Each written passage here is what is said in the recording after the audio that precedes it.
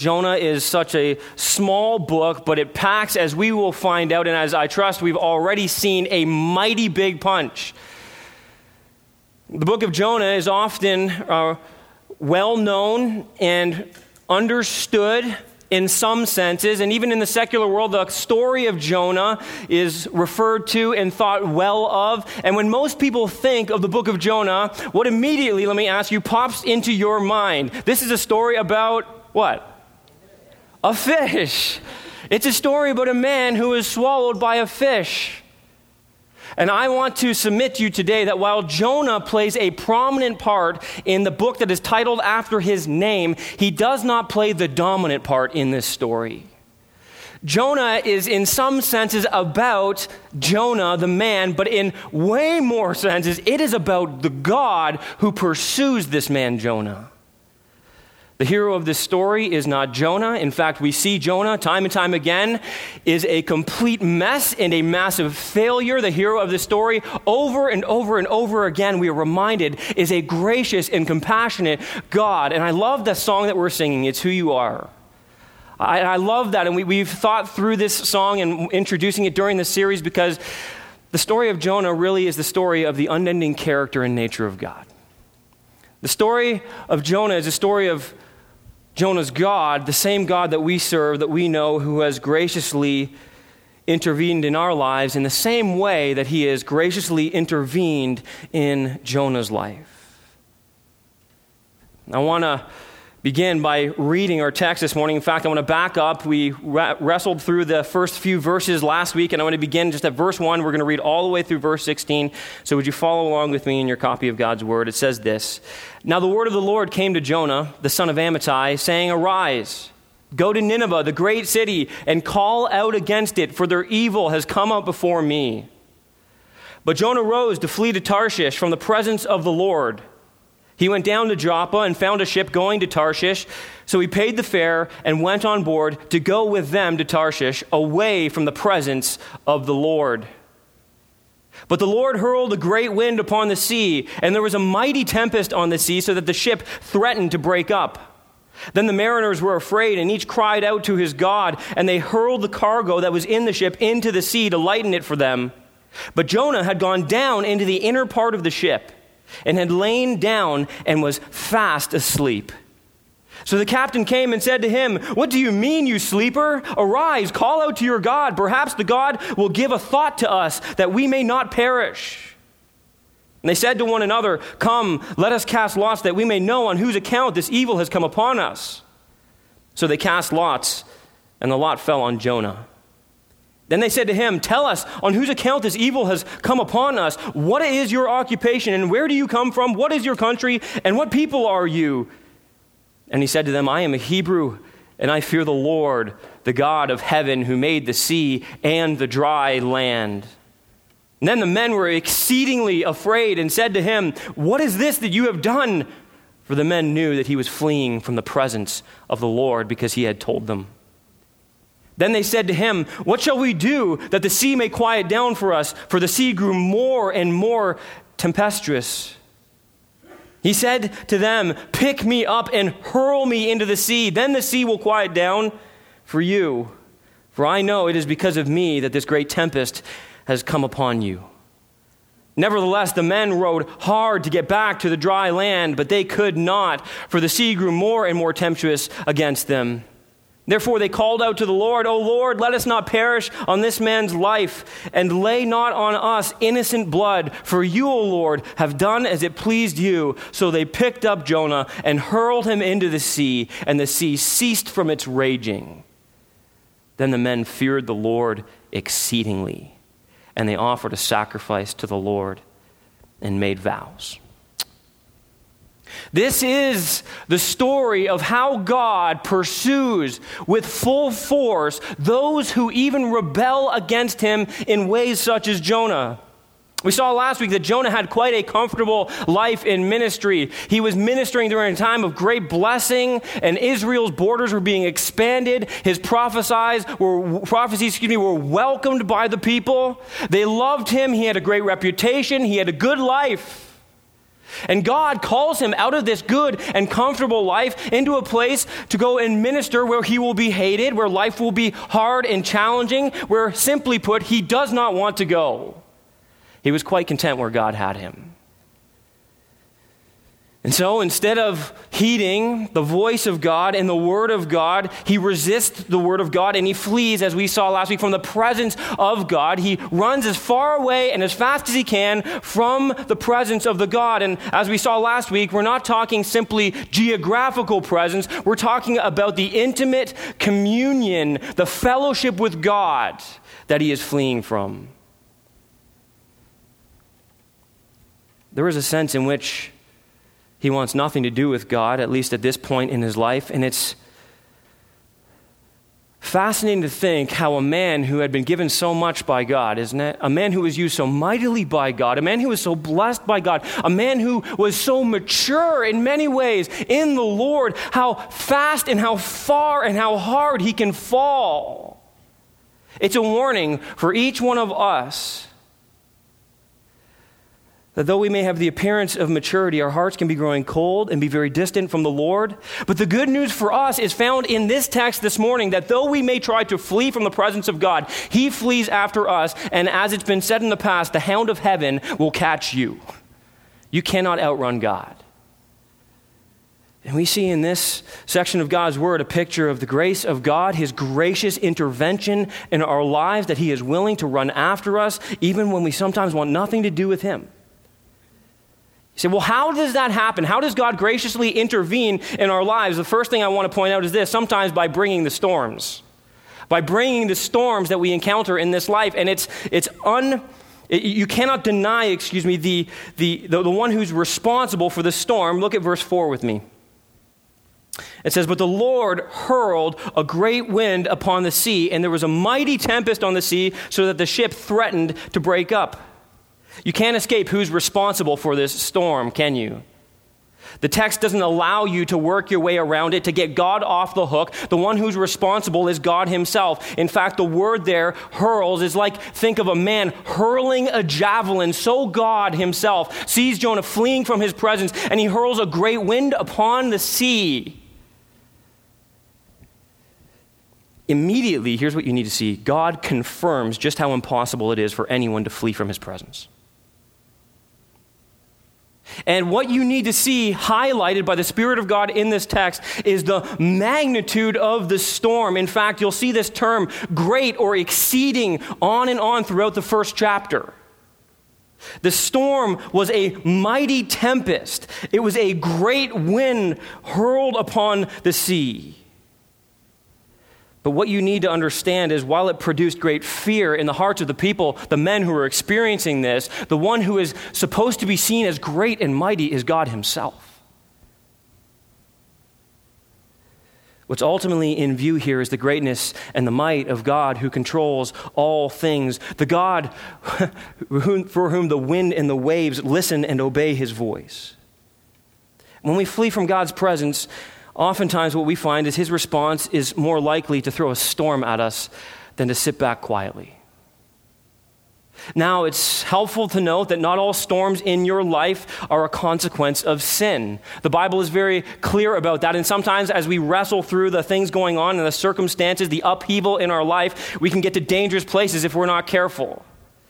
In fact, what you need to know is this. I was reflecting on our time through the Gospel of John, in particular John chapter 6, where sometimes what we learned was, remember the disciples, they're ministering alongside Jesus, and then Jesus shoves them off into the Sea of Galilee, headlong into a storm.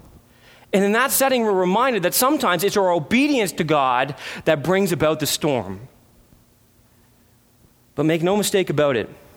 We've all seen this in our own lives, haven't we? Sometimes our sin and our disobedience, our fleeing from the will of God and the word of God, brings about a storm in our life. There are consequences to our sin. We don't always know why the storm is there. Let's be clear on that. But we know who is in control of the storm.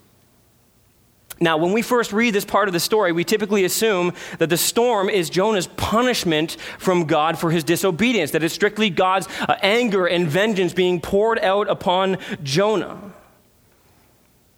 Sometimes we view God that way in our own lives, right? That God is a vengeful, vindictive father figure who's always angry at us and always wanting to punish us. And while there's some truth to the punishment that's taking place, that in one sense is secondary. This isn't simply punishment that's happening in Jonah's life. This is an intervention. I want you to think about the nature of an intervention for a moment. An intervention is designed to get the attention of an individual who does not realize the condition that they're in, is it not? It's to remind somebody or to show somebody how far away from where they need to be they really are. God really, in one sense, is using this as an intervention. He's trying to get the attention of a man who doesn't realize the great trouble that he's in. Because Jonah's not just running physically from the Lord, he's running spiritually from him. He's fleeing towards sin, he's fleeing towards selfishness. Let's consider this for a minute. Would it be better for Jonah if God just left him alone? Think about that. Would it be better for Jonah if God just simply left him alone, left him to his sin, let him do his own thing? And the answer is no, it would be far, far worse. Can you imagine, if you look back across your life and you look at the providence of God, if God just simply left you alone in your sin, where would you be right now? Just notice this. As you think about the storms in Jonah's life and the storms sometimes in your life, it was an act of mercy for God to send the storm. It was an act of mercy for God to send the storm. Jonah, at this point in his life, desperately needs an intervention. This storm was sent to liberate Jonah from Jonah. It was God's way of loosing Jonah's chains of self-sufficiency and self-dependence. See, Jonah thought that running from God would make him free, but instead it made him a slave. And that's something we need to recognize about sin in our own lives. When we flee the presence of God and we run towards sin, what we think will give us freedom ultimately makes us a slave. And believe me, listen, you know this in your own life just like I do. Sin is an unrelenting taskmaster that demands more and more and more. And the chains get heavier and heavier and heavier. And the emptiness gets greater and greater and greater. It is unrelenting. The thing you think will bring you freedom and joy ends up giving you slavery and pain. Sin overpromises and underdelivers every time. And so God is wanting to loose the chains of slavery from Jonah. And the truth is we can experience true life and freedom only when we come to realize that God is God and we are not. I don't know how many times I have to learn this lesson. How many times do you think you have to learn this lesson? Over and over and over, I feel like God is teaching me in my own life. I am God and you are not. Ian, you're not in control. You're not in control the way you think you are, sometimes even in the smallest ways. I mean, the latest way, and not a sinful way, but God really just, we went to deliver a baby, my wife did, and we thought we had everything figured out. We thought we were having a little girl. That's what they told us. That's what they all said. And then out pops a little boy. And God's like, Ian, you're not in control, so stop thinking you are. Some of you are really scared. You're getting your ultrasounds checked twice.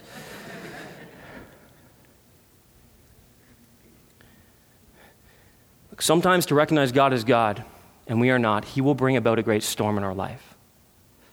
And far from being an act of punishment, it is a demonstration of God's great love and affection for us. It's an act of great mercy. Second thing I want you to see in this text is this, just in this first section is this. God will go to great lengths to pursue a rebellious sinner. Now listen, that causes great hope in our souls, doesn't it? Because how far have we fallen from God so often in our life? How often have we turned and run in 180 the opposite direction of God? And how faithful is God time and time again to go to great lengths, sometimes devastating lengths in our lives, sometimes things that we think, how can this really be happening to be? Those things, isn't this so true? So often those are the very things that cause us to fall on our face before God and recognize how far we've truly fallen. God will go to great lengths to pursue you and me. You say, well, why is it so painful? Because He loves you so much, right? Like God, He chastises, He disciplines those whom He loves. Every child of God knows, you know the love of God in your life. When you're far from Him, when you're in your sin, God goes out of His way to pursue you, and sometimes it hurts.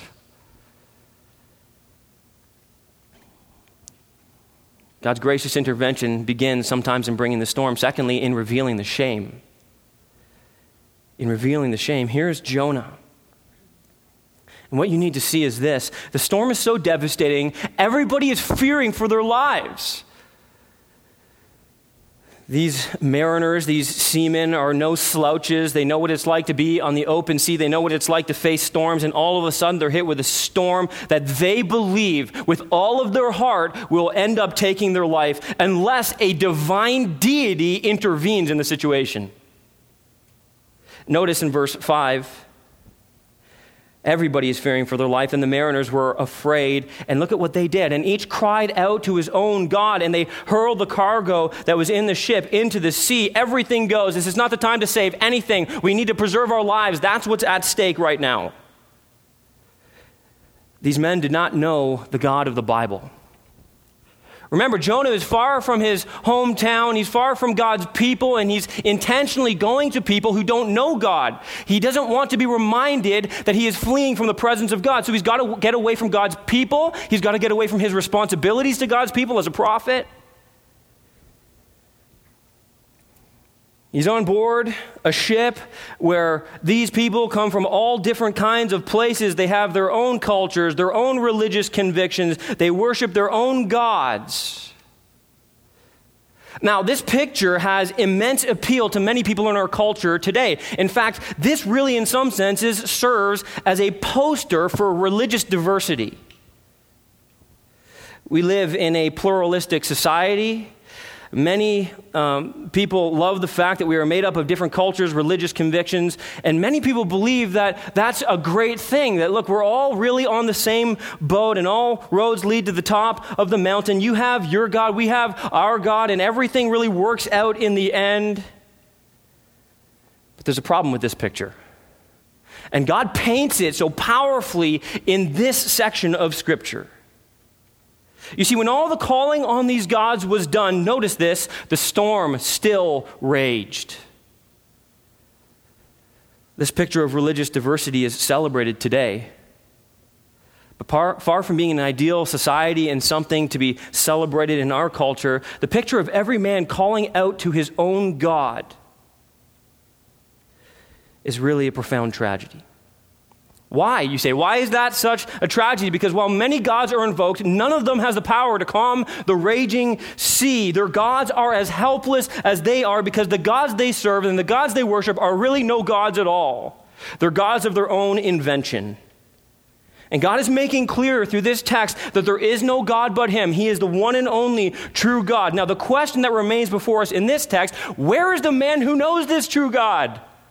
I mean, where is he when all these people are calling upon their gods and they're fearing for their lives? Where's Jonah? I mean, this is the guy. He knows the one true God. He has spoken to God, and God speaks to him. Look at verse 6. This is amazing. Shocker.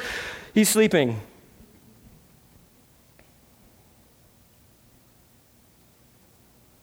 Verse 5, halfway through, but Jonah had gone down into the inner part of the ship and had lain down and was fast asleep.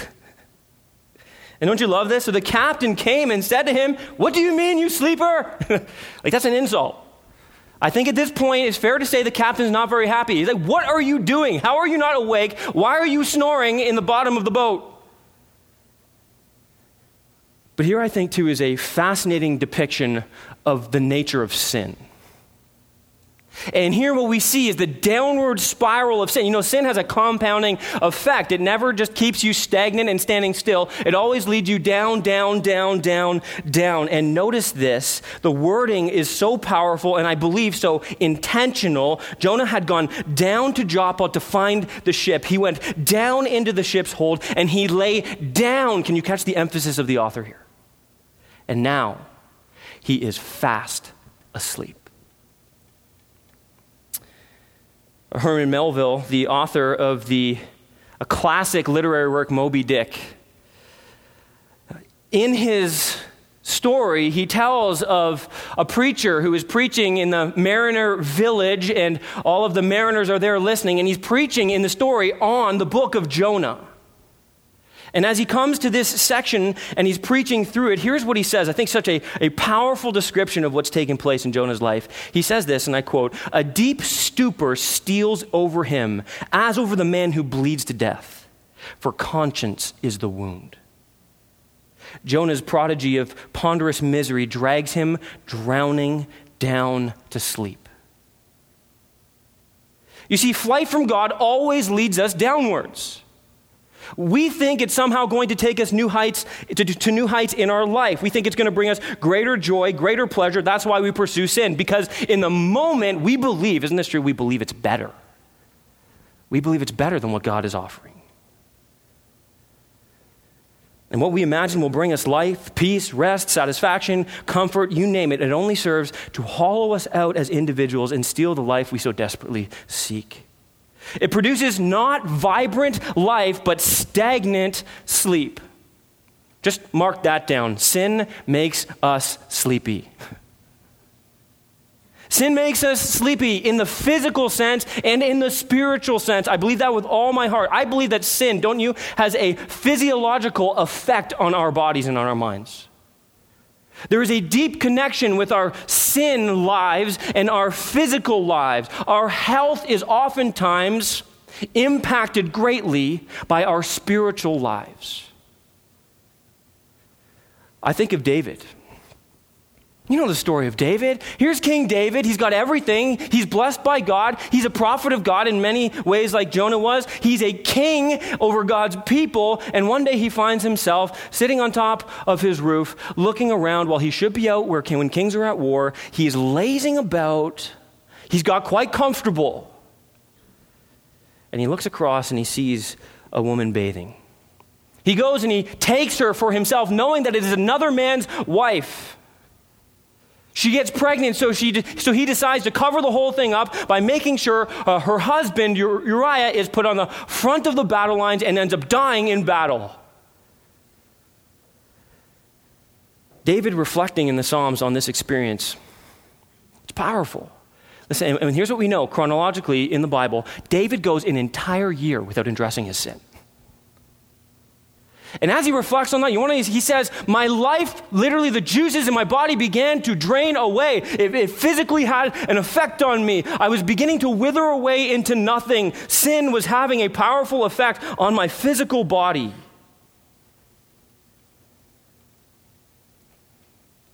He reminds us, as does Jonah, that you can not experience the peace you were designed to enjoy while you run from the God who alone can supply it. Let's just be honest for a minute. Isn't it exhausting trying to run from God? And yet some of us, we're professionals at it. It's like we're in training for the Olympics. We just keep running, and we keep running, and we keep running. I don't think it's any coincidence that as you look at your life when you're living in sin, you often find that you're living in a place of despair and depression. I think sin makes us spiritually sleepy as well. Running from God brings a cost not only to us, but to those around us. It has an impact on our spiritual life with God. It has an impact on our communion with God, our fellowship with God, and it has an impact on all those around us. And that's exactly what's happening in Jonah's life right now. All of those around him are being affected by his sin, and he's only been concerned about himself. He's not seen the wreckage that it is about to cause, and it could cost these men their very lives. You think of the tragedy of this picture. Jonah knows the God who controls the raging seas, but he cannot call upon him for help because he is in the middle of rebelling against God.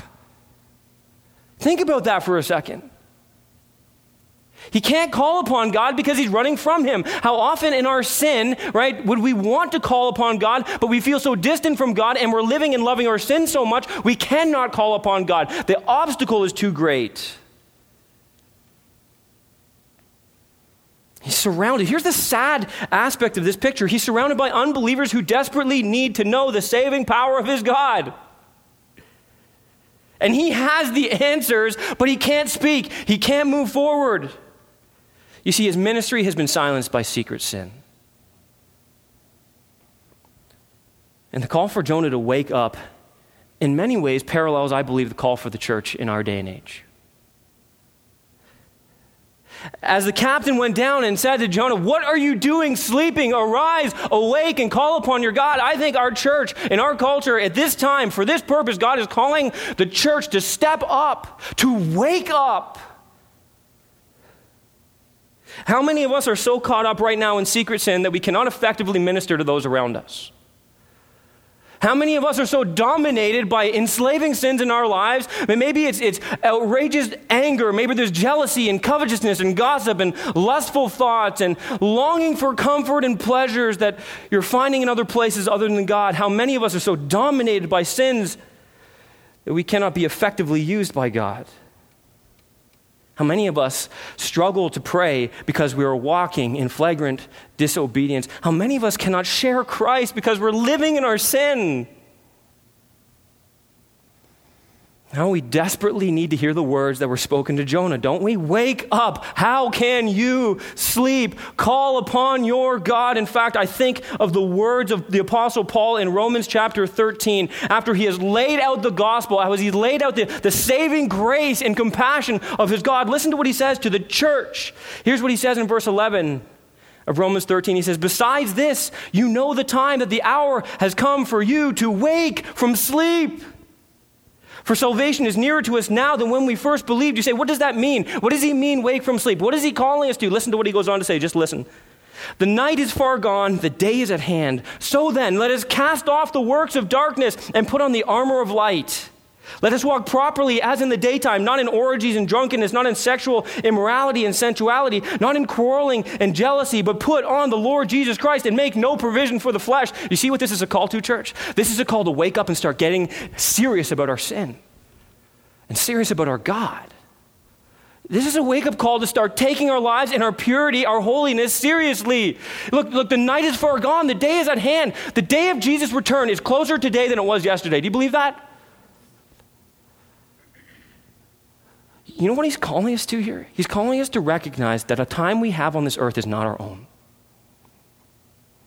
The time that God has given, if God has saved you today, he's not saved you so that you can keep living in your sin. He's not saved you so you can flee from him. He's saved you so that you can live with him and in him and for him. He's calling us to step up. He's calling us to wake up. You know, the captain did not need Jonah's help to run the ship, but he did need Jonah's prayers. The world cannot listen, church, this is a desperate plea. This is a desperate plea for us as a church to wake up in a very important area, in the area of prayer. The world cannot pray for itself. If we don't pray for them, who will? If you don't pray for your neighbors, who will? See, but how can we do that when we're so caught up living our own lives apart from God, living in our sin and loving our sin? We can't. That's the answer. We can't. And Jonah couldn't. He couldn't do it. He could do nothing because he wasn't dealing with his sin. You know, I've used this illustration before, but it gets me every time. You know, I think of being on an airplane. You know, they get on the airplane and they talk to you about, you know, when you know, I know you're not paying attention, but you all know what's happening. The oxygen mask, they hold up the oxygen mask and they tell you, right? If the plane happens, you know, if that thing pops out, what do they say first? If you're with small children, now this really resonates with me now as a father of small children, But if you're flying with small children, what do they want you to do? You ever think, put it on your face first, then put it on your child? Yeah, and as a parent, isn't that hard to think about for a second? Because what do you think about in the moment? What are you talking about? My child is the most important thing to me. I have to save my child. But when you think about the logic of this, it's incredibly powerful. Because a parent who's not breathing cannot help their child. That's powerful logic. Running from God keeps you from breathing. Running from God keeps you from living the life he intends you to live. Our sin robs others of the blessing that God intends to give to them through us. It robs us of our usefulness, our effectiveness. Sin silences our voice to the people who desperately need to hear it. And God uses shame and guilt in a healthy way, not to beat us up, but with the hopes that our sin will be dealt with in the appropriate way. So my objective even here, listen, as we talk about, look, time to wake up, you have to understand something. That's God's words, not my words, okay? This is God's words. God is telling us to wake up. And he's not saying it to simply beat us up and saying, you're not good enough and you failure. And he's not wanting us to walk it if you're wallowing in our guilt and shame. He's doing this with the hopes, listen, of boosting hope into our souls, into recognizing that he wants something more for us and better for us. And there is more joy to be had in this. And you have to believe that when God is calling us to something, it's for our good. So God uses shame and guilt not to beat us up over our sin, but with the hopes, listen, of exposing our sin so that we can rightly deal with our sin. And that's what he's doing here in Jonah next. Here's his gracious intervention. He wants not only to reveal the shame and guilt of what he's not doing and how he's not being effective, he wants to expose the sin that is an obstacle for him to be used by God. Verses 7, look at it. And they said to one another, come, let us cast lots that we may know on whose account this evil has come upon us. So they cast lots, and the lot fell on Jonah. And they said to him, tell us on whose account this evil has come upon us. What is your occupation, and what do you do? Where do you come from, and what is your country, and of what people are you? And he said to them, I am a Hebrew, and I fear the Lord, the God of heaven, who made the sea and the dry land. And then the men were exceedingly afraid, and they said to him, what is this that you have done? For the men knew that he was fleeing from the presence of the Lord because he had told them. So fascinating how God uses the casting of lots to expose the secret sin of his servant. See, really, really interesting. This is, a bunch of pagans who are likely, it probably fleshed out something like this. Each person kind of came up and they rolled some dice and they had some system to determine, no, you're not the problem, move along. You're not the problem, move. And here comes Jonah. Here's the best part. Jonah knows he's the problem. He's waiting.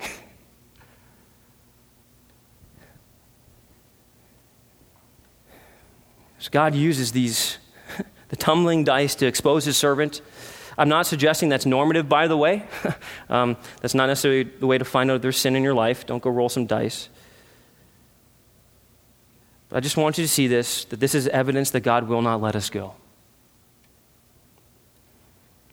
Now, when God exposed the sin, this was the beginning of hope for Jonah and the crew. One of the greatest acts of God's love is that he exposes our sin.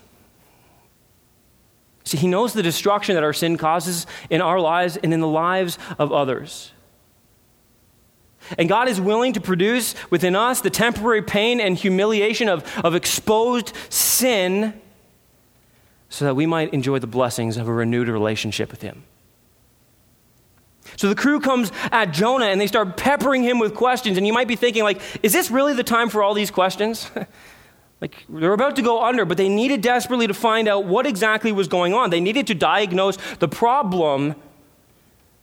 And so they start hammering Jonah with questions. And right here in verse 8, notice this. Jonah is honest about his sin, and he doesn't hide it.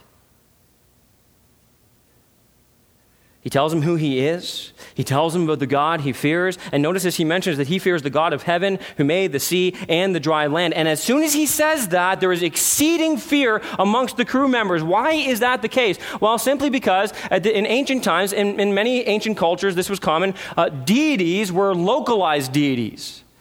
There are deities that were attached to a people group or some geography or some part of nature. So you'd have a god over this place, a god of the mountains, a god of the seas, a god of dry land, a god of the sun, a god of the Israelites, and a god of the Assyrians. All these different gods, but what Jonah is declaring is this. This God is unlike any other God. This is the God of land and sea. This is the God of all of creation. And they're like, oh shoot. You messed with that God. That God is the God you don't want to trifle with. They recognize the gravity of what he's saying. And I don't think we have the entire conversation here. I think we have a summary of the conversation because we see here that in this conversation at some point, he told them that he was actually fleeing from the presence of the Lord. He probably let them know that he was a prophet and that God had called him to something great and he was avoiding this God.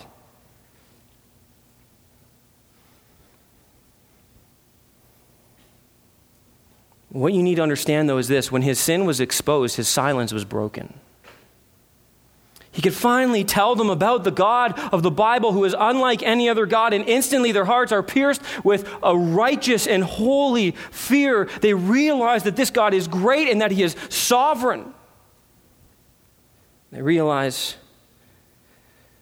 that this man has done a great and evil thing. You know, every person must come to this same realization. All of us have run from God in our sin. Every one of us have rebelled against God. Every one of us can be classified as a rebel.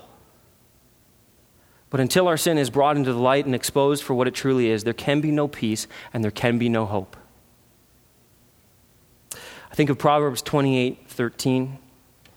Be on the screen behind me here. It says this: whoever conceals his transgressions will not prosper, but he who confesses and forsakes them will obtain mercy. Here is the turning point for Jonah. This is the place where God exposes his sin, where he confesses his sin, and where he will experience the merciful hand upon God, even in such egregious sin. And as he does so, I want you to recognize this. In God's gracious intervention, not only is he exposing the sin, he's providing the sacrifice. Verse 11, then they said to him, what shall we do to you that the sea may quiet down for us?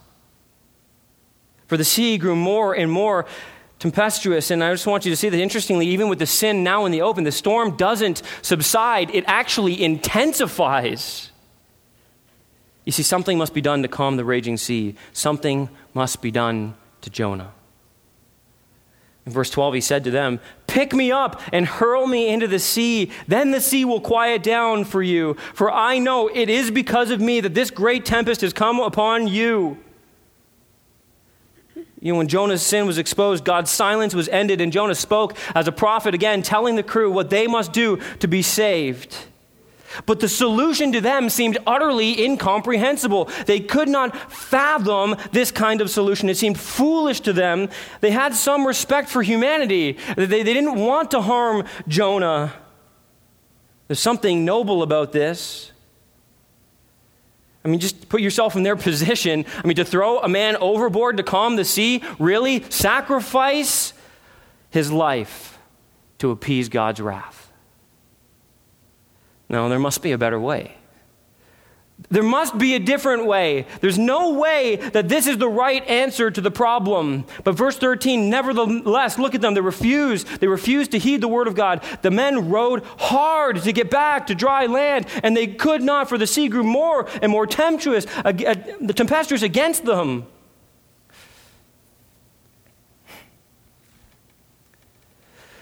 Rowing harder is often man's way of trying to appease God. Their efforts, though noble, were in direct contradiction to the word of God. God had given them the solution. He had told them how they could be saved. God had spoken through his prophet. My life is to be given up if the crew is to be saved. Instead, believing they could go through the storm of God's judgment, they simply tried to row harder and harder, and the waves grew greater and greater and crashed upon them. They believe they can survive the storm without the sacrifice. You know, the impulse to refuse the sacrifice is significant. There is a deep-seated pride in the human heart that says, I can make it through the storm of God's judgment by my own effort. There's something in humanity that believes that apart from Jesus Christ, they will be okay in the fierce wrath of God. But every person must come to realize what these men realize. Look down at verse 13 again. There's 4 simple words that I think deserve some attention. But they could not. This is the turning point in their story. Aware of their helplessness and hopelessness, they now turn in desperation to the solution provided by God, staking their lives on the sacrifice of one man. In verse 14, therefore, they called out to God, O Lord, let us not perish for this man's life, and lay not on us innocent blood. For you, O Lord, have done as it pleased you. Recognizing the worthlessness of their own religions, their own gods who were powerless to save them, their own efforts to row harder, they abandoned them all, realizing that finding peace with the true God was all that mattered. Realizing that the fierce judgment of God was raging against them, they sought the solution that only that God could offer. But this is so fascinating to me. Do you notice how this sacrifice has to happen? How it has to be offered? Why doesn't Jonah throw himself overboard? Did you think about that? Why is Jonah making them responsible for picking him up and tossing him overboard? I think the reason is very important, because they had to embrace and accept some guilt in the sacrifice. They had to have culpability in offering this sacrifice. And even though they wanted to remain innocent, like Pilate, who washed his hands, they are too guilty of offering the sacrifice into the sea. For them to be saved, listen, this is true for you and I, isn't it? They had to recognize their guilt in the sacrifice. The link to Jesus Christ is unavoidable. Jesus did not take his own life. He was nailed to that tree by the hands of guilty men. As they were guilty of sacrificing a man who had done them no harm, so too all of humanity is responsible, guilty of offering up the Lord Jesus Christ, who did no harm.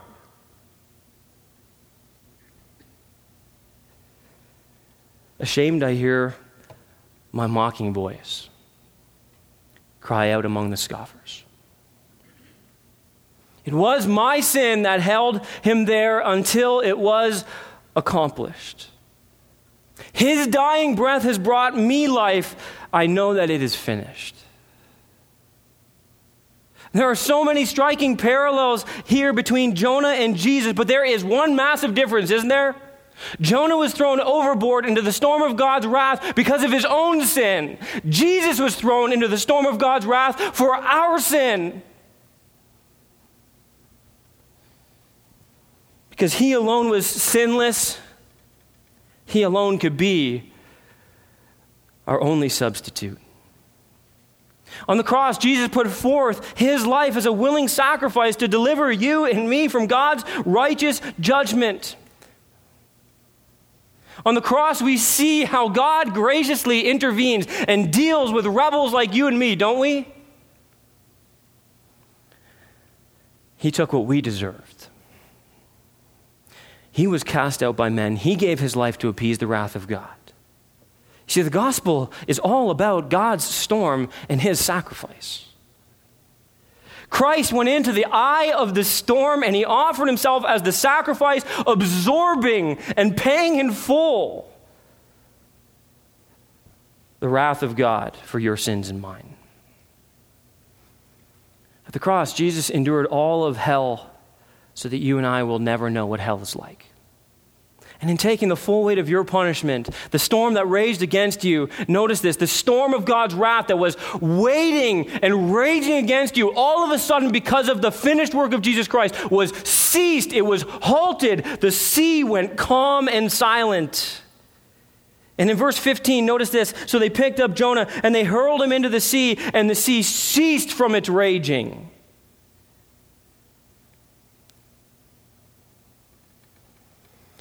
The storm of God's judgment is stronger than you are. You cannot survive it by your own effort.